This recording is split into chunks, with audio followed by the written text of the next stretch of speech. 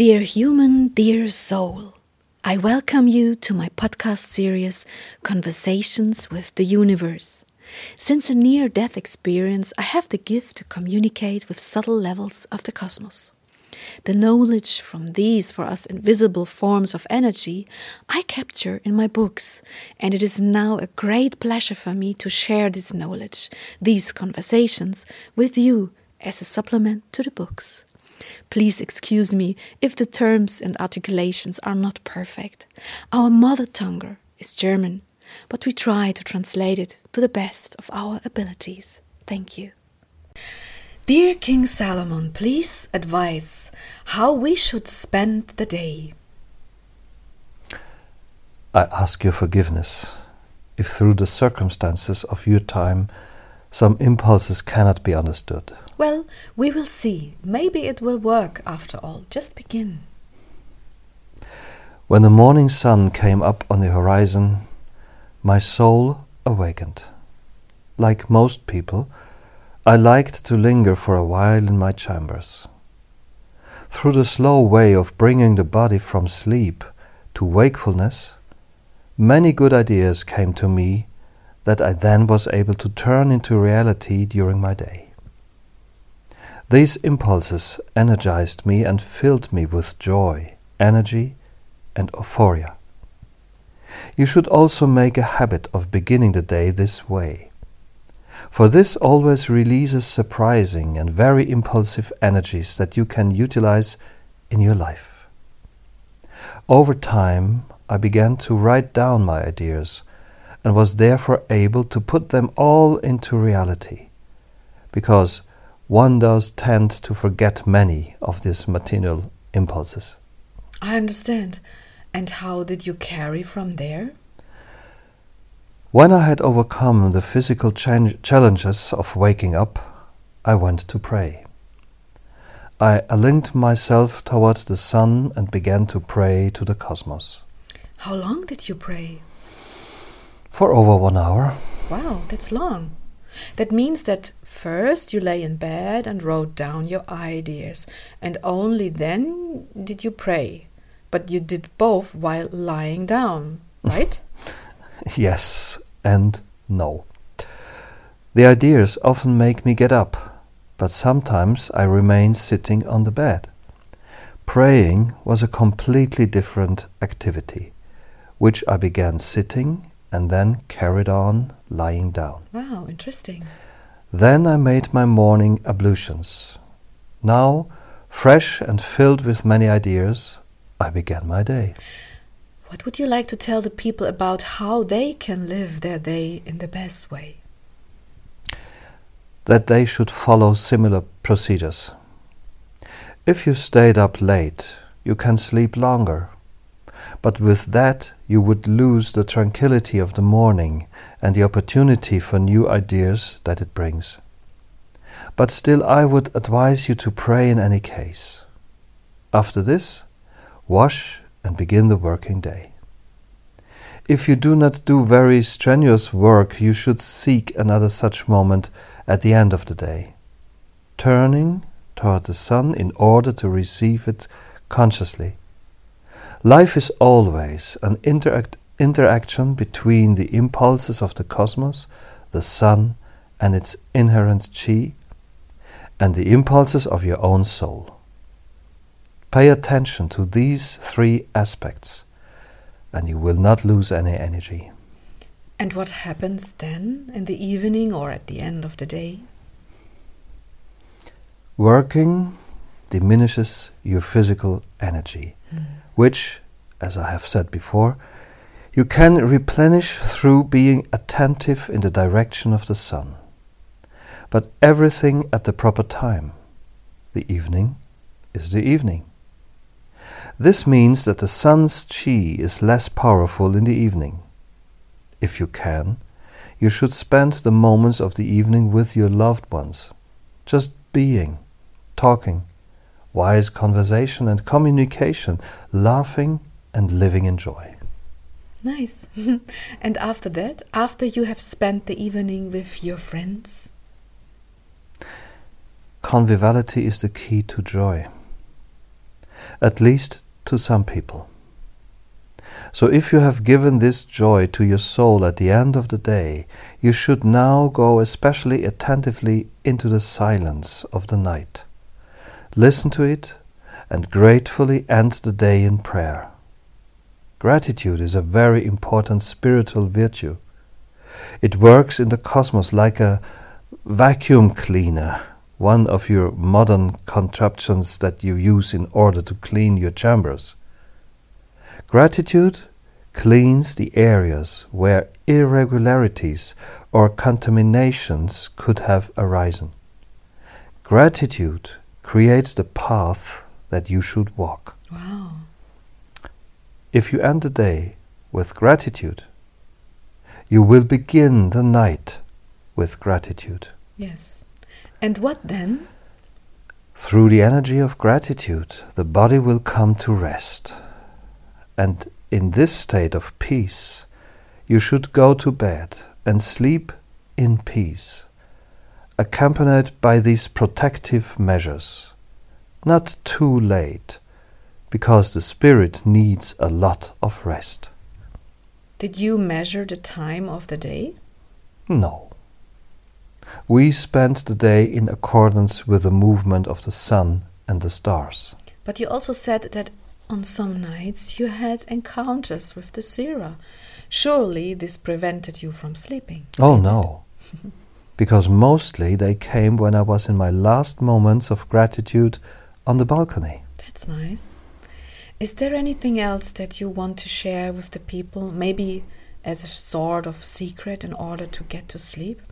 How they could sleep better and experience healing in their body? Can you say anything about this? Yes. The human brain works like these machines that you use. You can program the machine, the brain, through a single thought impulse. Use this and think of impulses of joy, of health, but also of loving requests to be permitted to reach your goals, and formulate those into the night. The brain machine inside you will start to prepare the necessary physical parameters, and it will take the next step in its programming differently than without it. So make use of the functionality of your brain in order to walk more consciously through your life by affecting the programming of your goals, of the how and when. Well, not everything is always predictable, programmable. You're often very dependent on the decisions of other people, their processes, their blockages, their unawareness, or even by your own health problems. What advice would you give to such people? This is all part of the concept. And since the very beginning, everything has worked together and for each other. Therefore, even with this blockage that you have just named, the programs inside you will work. There is no such thing as powerlessness. Yes, you're right. You have said this before. Okay, so you go to sleep and then a new day begins, and you will start that in peace again, right? Right. And what advice do you give to such people? I can say very little about this, because as you know, that if you are about to sow and then you refuse to put the seed into the earth, then even my hands are bound, and I cannot advise you. So if you made such arrangements in your life that prevent any of your impulses to be put into reality, you should start changing that as soon as possible. If you do not, it's your free decision. But based on this decision, you will just continue life as before. Absolutely. Well, I only ask because many people like to invent pretexts, and they have all sorts of explanation for why certain things do not work. Sylvia, what could I say to this? The human being is a conscious being. If you believe that you are a victim of others, you are living in an illusion. You have created everything that you are, how you are, by yourself alone. And because of that, you can change it at any time. Okay, but that sounds rather pompous. I know that there are people who believe that they cannot change anything. And I also know that there are people who just don't have as much energy potential. What advice do you have for people who live in a sort of deadlock and at the same time have no more soul energy left? That is a very difficult question. Because somehow their lack of energy is also the result of the decisions that they made. If you have understood the totality of being, you will know that every step that you take is like a key into the next step, and everything that would seem insurmountable is actually surmountable, but, as I said, by different means. The tools are always given. A soul, for example, that has lost a lot of energy in order to give a strong enough impulse to move away from the situation could, to begin with, get back some energy via the exercise of meditation and prayer. Then all of the other steps would grow out of this new energy. You understand? It really only becomes an insurmountable problem when the body or the spirit is already so sick that they cannot put the soul's impulses into action any longer. I understand. Yes, indeed. It is a curious thing about taking responsibility to yourself. I no longer now know what to say when I see people that only complain and never do anything, really never do anything to change their situation, but complain always. Why is that so? It is so because they are unaware. But the silly thing is that you can't just go and flick a switch and say, okay, now I'm awake. Yes, the responsibility lies with them. Leave them be, Sylvia. If they wish to live like that, you will have to respect that. And if they do not seek out your impulses, that is okay also. Everything is always there. The information, even this information we are just now talking about, is always available. If you are healthy and attentive, then you can find all answers. You just have to decide to do it. Then there are very many people who apparently do not do that. They do not make the decision to really change anything. Why is this so? They are indolent. Every being strives to remain in its current state of being because it is frightened by change. This is an interesting fact. By the way, that so many people are frightened of change, and I, for instance, am not so much, and others also are not. So it's a mix. I understand. Okay. You're just sending me an image of the imbalance of energy. It looks as if they were like sleeping. Yes, like sleeping in a corner, and as if they didn't wish to be disturbed. Which is grotesque, really. Because on the one hand, they complain that the state they are in makes them unhappy. But at the same other hand, they do not wish for change or are afraid of. Yes, I guess that this is a little confusing. But you have described the state of energy rather well. They are as asleep in the soul energy that propels them. We have described this already. A stunted soul that is led by the ego. Many souls that I assist through my advice ask me after they have left their body why they lived this unconscious life in the first place. They do not immediately understand the connection. And what do you tell them then? I mean, what is the reason behind an unconscious life, a sleeping life? To have experienced the unconscious life. When there is enough energy in the soul so that the soul doesn't have to experience this anymore, then this type of programming takes place. You remember the programming of the loving and balancing impulses of the being that has caused suffering? Yes, sure.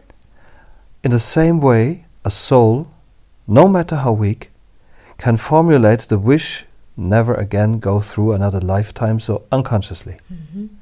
These souls usually begin rather early in their next life to ponder spiritual and religious subjects.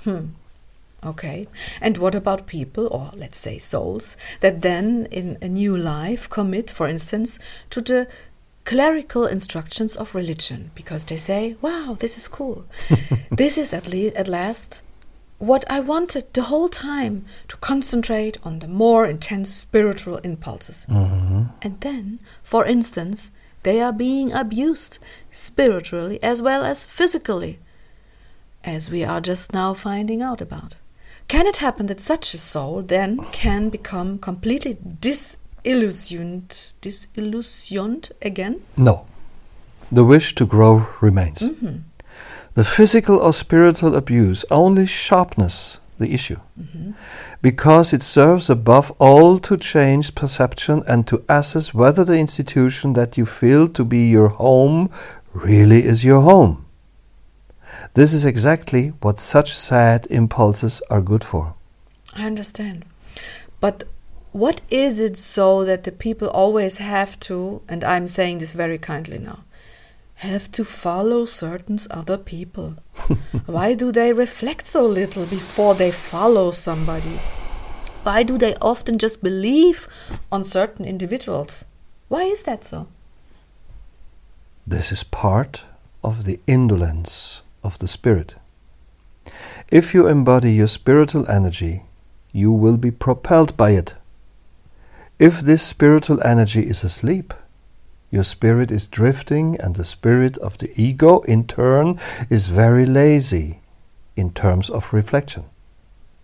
The ego loves to believe what it likes, what it finds beautiful, what pleases it in any sense of at all, and be it only that it is comfortable. But often, the soul is drifting in an entirely different direction, and it breaks these patterns. If you follow this energy, you will also be able to break the patterns of your life. Such people are often those who have broken with your systems and are leading an individual life. I remember there was a movie named Matrix. Maybe you could come and use these images that I have now in my mind, in my mind's eye, where the people were all trapped in a sort of intermediary world, in cocons, and were looked after by machines.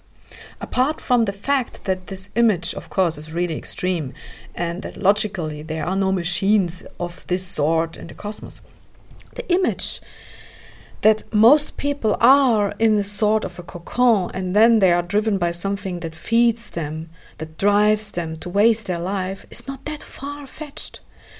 But I know I'm being judgmental again. Everything has its reasons, Sylvia.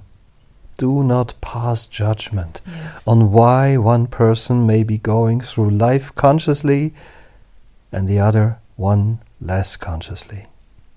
Accept and respect that this is part of the cosmos, and be happy that you are able to live and actualize your own impulses.